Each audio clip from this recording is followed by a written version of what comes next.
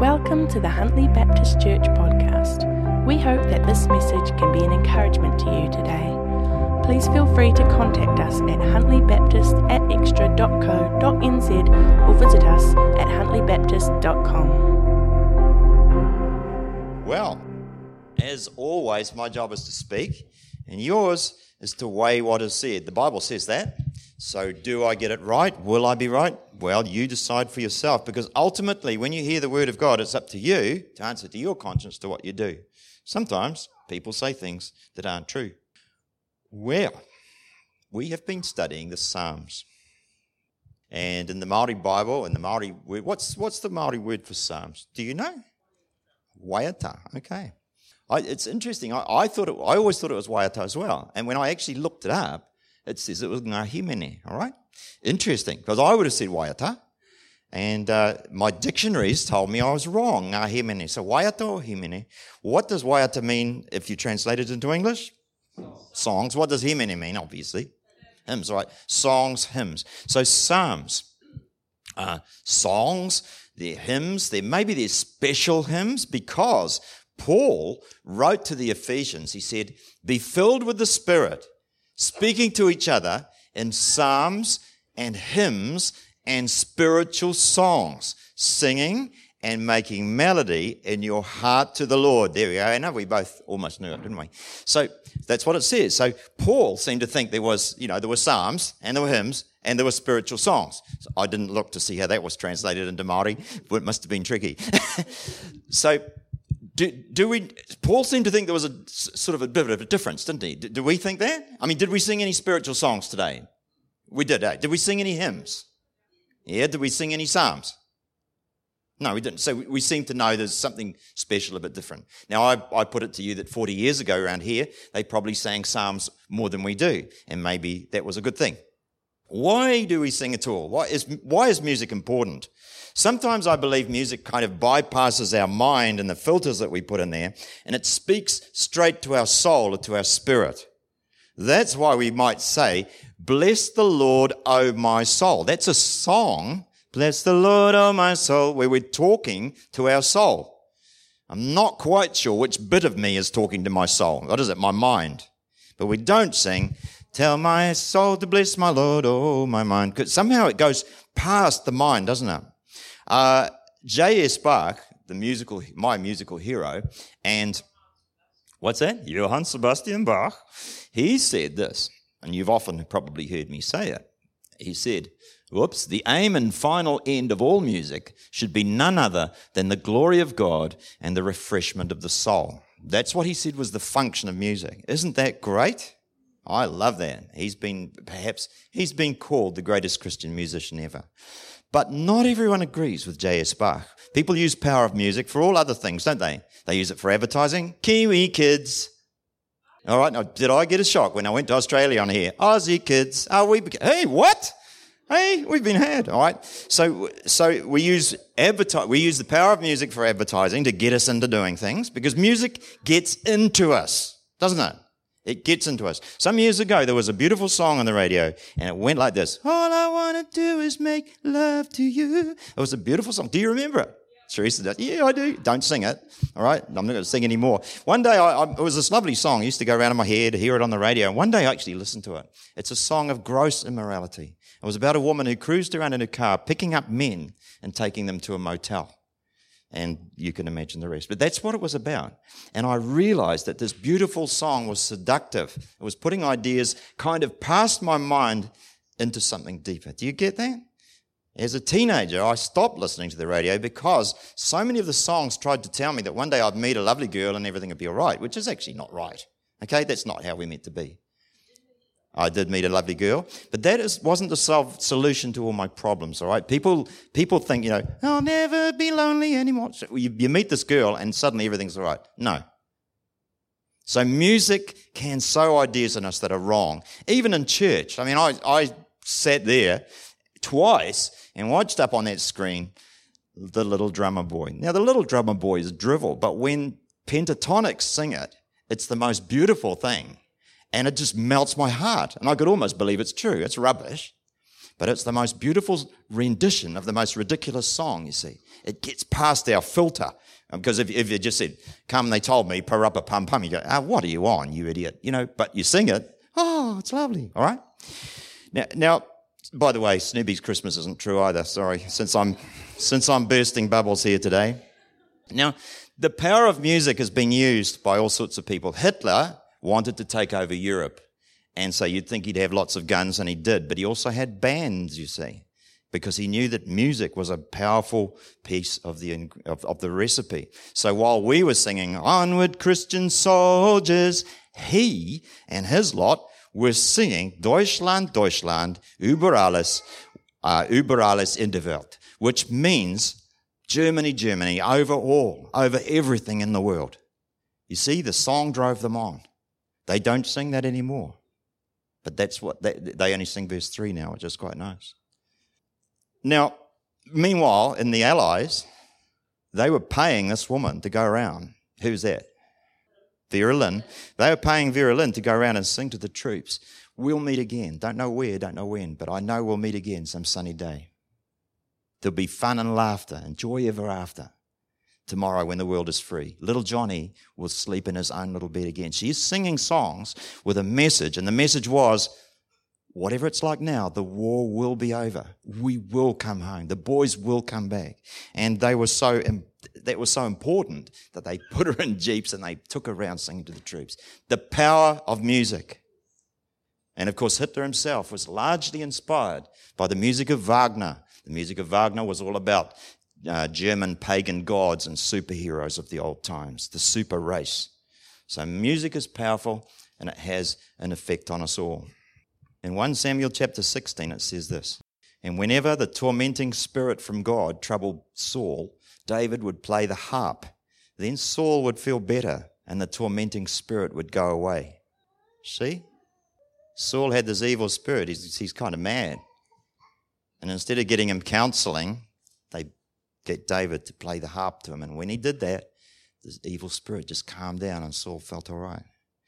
We heard this story, Murray and me, of a woman who was having real trouble with spiritual oppression in her life. She knew it.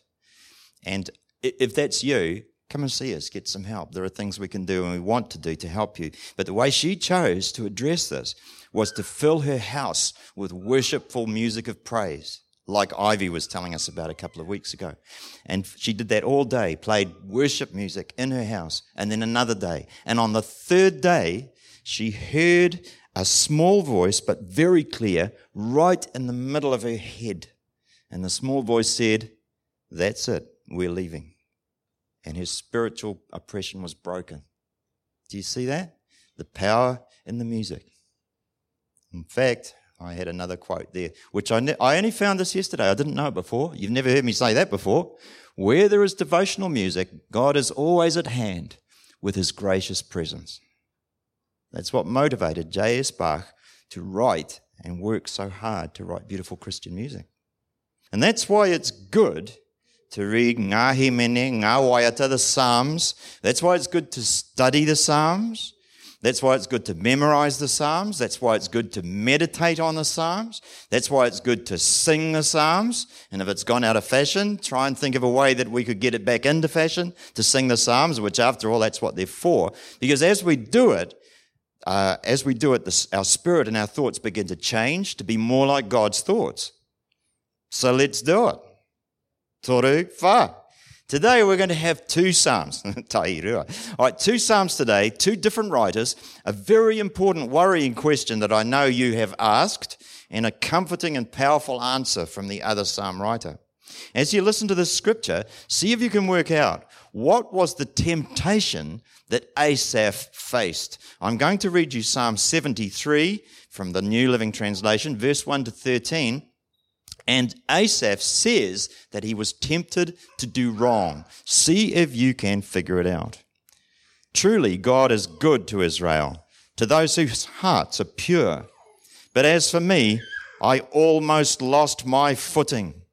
My feet were slipping and I was almost gone, for I envied the proud when I saw them prosper despite their wickedness. Wickedness used to mean bad, all right, teenagers? They seem to live such painless lives. Their bodies are so healthy and strong. They don't have troubles like other people. They're not plagued with problems like everyone else.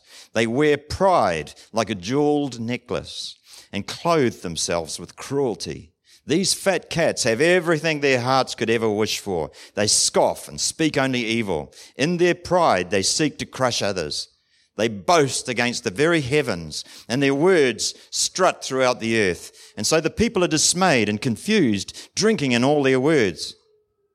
What does God know, they ask? Does the Most High even know what's happening? Look at these wicked people, enjoying a life of ease while their riches multiply. That's stirring stuff, isn't it? Did Asaph speak to your emotions? What was the temptation that Asaph said he faced? Did you get it? He was tempted to do something wrong, so serious that he said it was almost like slipping away altogether. What was it? He was tempted to envy evil people. See, because the problem is that bad people seem to do well. They seem to do well. Now, we've talked a bit about Hitler today, but I'm going to put a couple of other people up here a bit closer to home. This man in the middle there is Hongi Hika. All right, he went to England. He had this picture painted in England with Thomas Kendall on the right of him, the missionary. But in many ways, Hongi Hika was a man who wished his people to advance. He encouraged Pākehās to come and settle. He developed modern agriculture for his people. He welcomed the missionaries. In fact, he urged the missionaries to come and live right next to his pa, which they did. But when I was in the building, you recognise that's Kerikeri Basin, and in the distance there is what we call Kemp House, is the white one, and the stone store. I was up the top of the stone store reading an account by one of those missionaries as they looked across that water there to the spot where this photo is taken from, as Hongi Hika came back from one of his war parties. What they said was there were cries of misery as the newly captured slaves from the war had to drag up the hill the big baskets of human flesh, which were destined to be lunch for the warriors that day. In those baskets were the chopped up remains of their own families. And as these miserable cries from these miserable people rang out across the basin, suddenly an older woman from the pa thought of some grievance from the past and began lashing out and actually killing the slaves right in front of the missionary who was watching. That was a memory that stuck with the missionary and stuck with me. Now, if you had been one of the people who lived in that area, terrorised by Hongi Hika, or for that matter, Te Rauparaha or Wiramukingi, if you'd been one of the people in that area, knowing that your life was on the line, that this man could come with all of his guns, because the thing that Hongi Hika liked best was guns, he could come and wipe you out anytime he wanted, living in terror. You might have said, like Asaph, why can this man do this? Where is God? Isn't God watching? How can this evil man prosper? He was so powerful that his pa didn't even need to be fortified. There were no fences or defences on it. It was just a hill, because no one was going to mess with Hongi Hika. Just across the water are the missionaries preaching the gospel, and he's going on like that. You see, sometimes bad people do well. The story has a wonderful ending, but I'm not going to share it today. This man here, who is it? He's part of your family, Edward Gibbon Wakefield. My goodness gracious me, then listen and see if you agree. Many of you will know that after the Treaty of Waitangi was signed, things went wrong. What you might not know, that Edward Gibbon Wakefield was very anti the Treaty of Waitangi being signed at all, because his desire was to set up in New Zealand a society with lots of little farms and settlers and so on, and to get very rich in the process. He advertised in England, come to New Zealand and have a lovely farm and I'll sell it to you, and he took everybody's money, got them in ships on the water, and then he had to find the farms while the ships were sailing here, quite literally. So he chased around trying to buy land wherever he could, and his business dealings were not that great. So Edward Gibbon Wakefield, you know that many people got quite greedy after the treaty was signed, and they broke the treaty, and right up there was Edward Gibbon Wakefield. If you had been a Maori shafted and not paid properly for your land, you'd be pretty mad with Edward Gibbon Wakefield. And if you were an English person who came to New Zealand having paid your life savings to settle in the new land, and you found that the farm you bought was just a piece of swamp, no good for anything, you'd be pretty mad with Edward Gibbon Wakefield too, wouldn't you? And yet, Edward Gibbon Wakefield went on, eventually, after many years, moved to New Zealand. He was rich, and he even got elected into Parliament. How could he do so well, Asaph might ask? Well, that was him. Actually, this is an old engraving I found, and the words there, probably too small for you to see, are Edward Gibbon Wakefield, founder of New Zealand. You can go around New Zealand, you can find Wakefield Street, Wakefield Park. How could he do so well? Does this kind of thinking ever hit our life? Yep, it does. Imagine this. Here's a couple for years have been aching to have a baby, and they can't. This is a very big problem in our society. And they look around them and they say, those people there have got kids and they don't even look after them. Some of these gangsters in prison have got 40 children and they don't look after any of them. 3 years we've been praying and longing for a baby, and in that 3 years, 40,000 little New Zealand babies have been killed in their mother's womb. Won't one person give us their baby? They ache and ache. They say, it shouldn't be like this. Why do the doctors who killed the babies get so rich? Terry and Gail saved for a house. They saved all their money, they sold their car and got the money, and they gave all the money to a builder who went bankrupt, and they lost the lot, and they went round to see where he lived, and he lived in this beautiful home with lovely cars and everything else, all in his wife's name, and they found out he'd done it 3 times. How can that man prosper? The lady next door is 55. She's got arthritis, but she's mowing the lawn while her son's playing PlayStation. Brrr! See, we look at things. Now remember, Asaph didn't say it was wrong to see that things were wrong. The sin is when we begin to envy the wicked. That's the sin. In fact, our job as Christians is to see when things are wrong. My son's whole life has been ruined by drugs, but the man who sells the drugs is rich and healthy and driving a gold-plated Harley Davidson. All right? Yes, Asaph, you understand that, don't you? New Zealand's desperately short of workers. Crops are being wasted, but we're paying thousands of dollars to thousands of fit young people to do nothing at all. Yeah, that's not right. Okay? Now, in the last couple of weeks, I've had 2 men my age crying. And the first one was because his wife died. And she was a nice lady, and everybody loved her. Why did she die and leave him on his own? And the other man was crying about the injustices in the world that are happening to children. He was just crying. If God is loving Jeremy, why does he let this happen? And he began to cry. Where's God? Now, Asaph teaches us it's okay to think about it and it's okay to talk about it. The sin he was tempted with wasn't thinking about these things. It was being tempted to envy. Why should I bother telling the truth? The guy next door cheats on his tax and he gets away with it. Everyone else does it. Why shouldn't I? That's the sin, see? We mustn't be like that. Thanks, Asaph. I do not know how old Asaph was when he wrote the psalm, but I do know that when David wrote the psalm, which I'm going to tell you is the answer to Asaph, he was an older man. He said he was old, actually, in the psalm. He had been through all this stuff. David had been through everything. He was a godly young man. He loved the Lord, and he was loyal to the king. He killed Goliath and saved Israel's army, didn't he? And then when the king went kind of nutted off and went mad, David would play the harp and calm him down. David was great. He was a really loyal servant of the king. But King Saul was trying to kill him. And he's trying with his whole army. So David, this godly man, is living in caves and hiding here and there and scrounging what he can and crying out to God, why is it? I'm the one who loves you. Why is my life always in danger? On occasion, he even asked Saul, Saul, why are you trying to kill me? I'm always loyal to you. You know it. David was treated so badly. But as David got older, he learned something. Bad people might be on top now, but it won't last forever.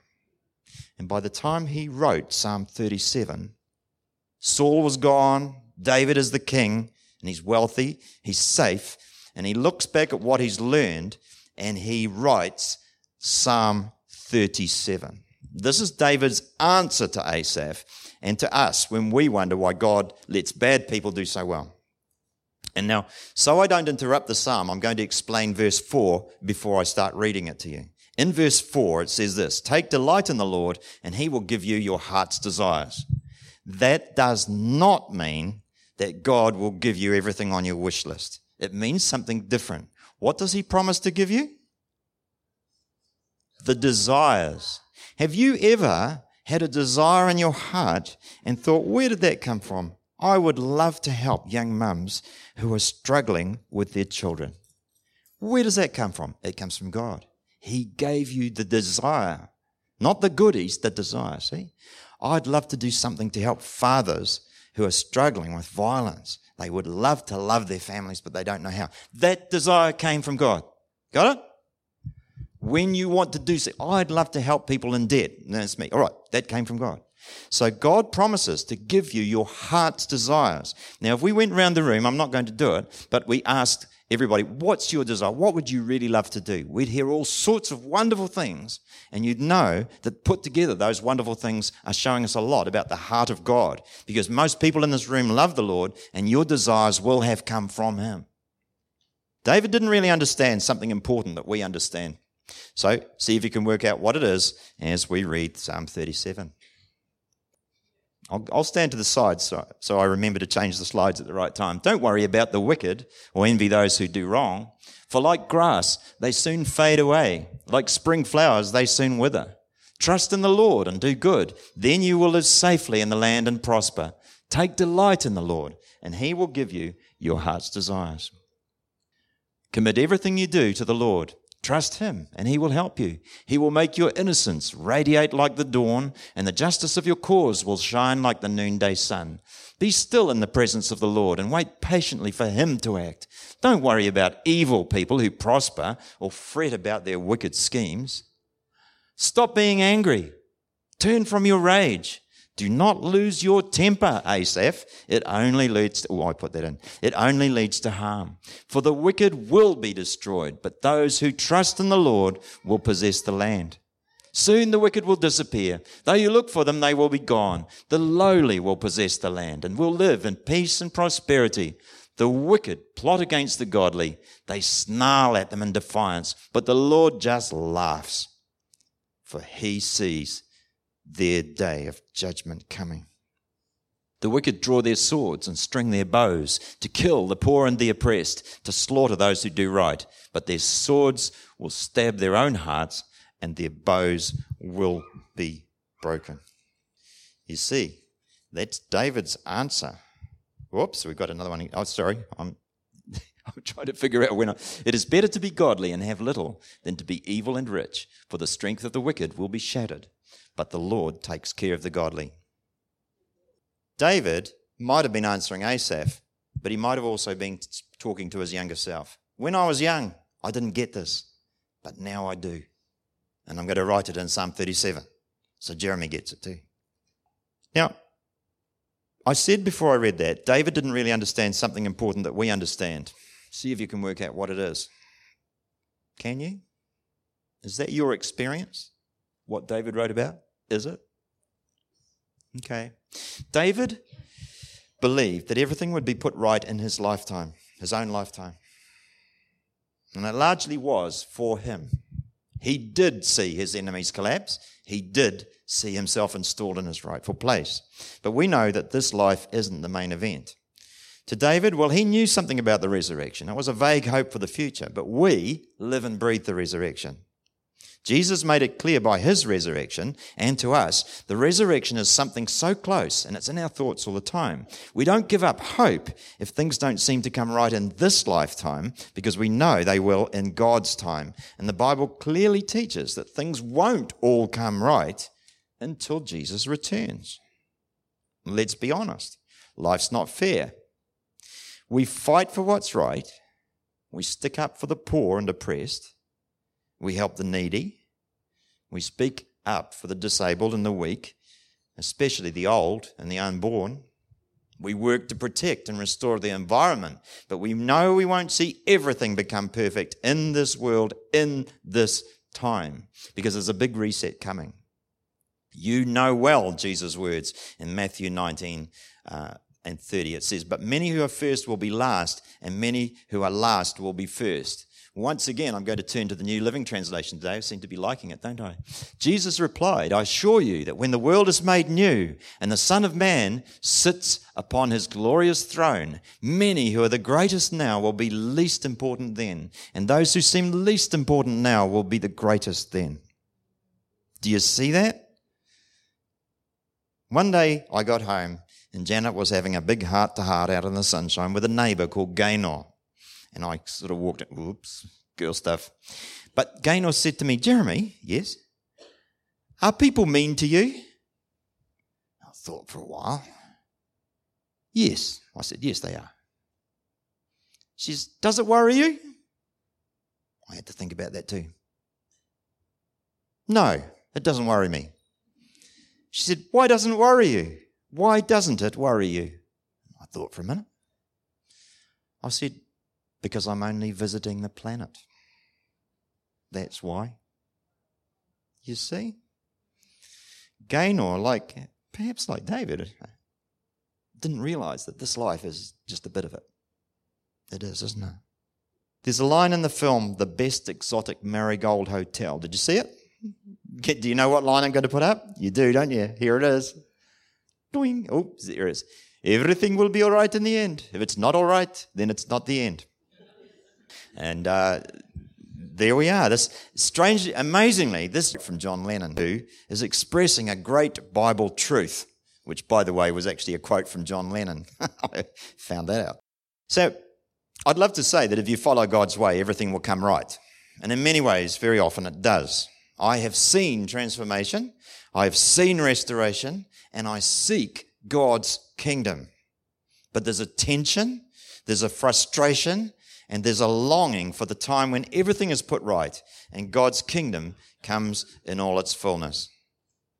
That's why we're always thinking and talking about Jesus coming again. Thanks for listening to the Huntley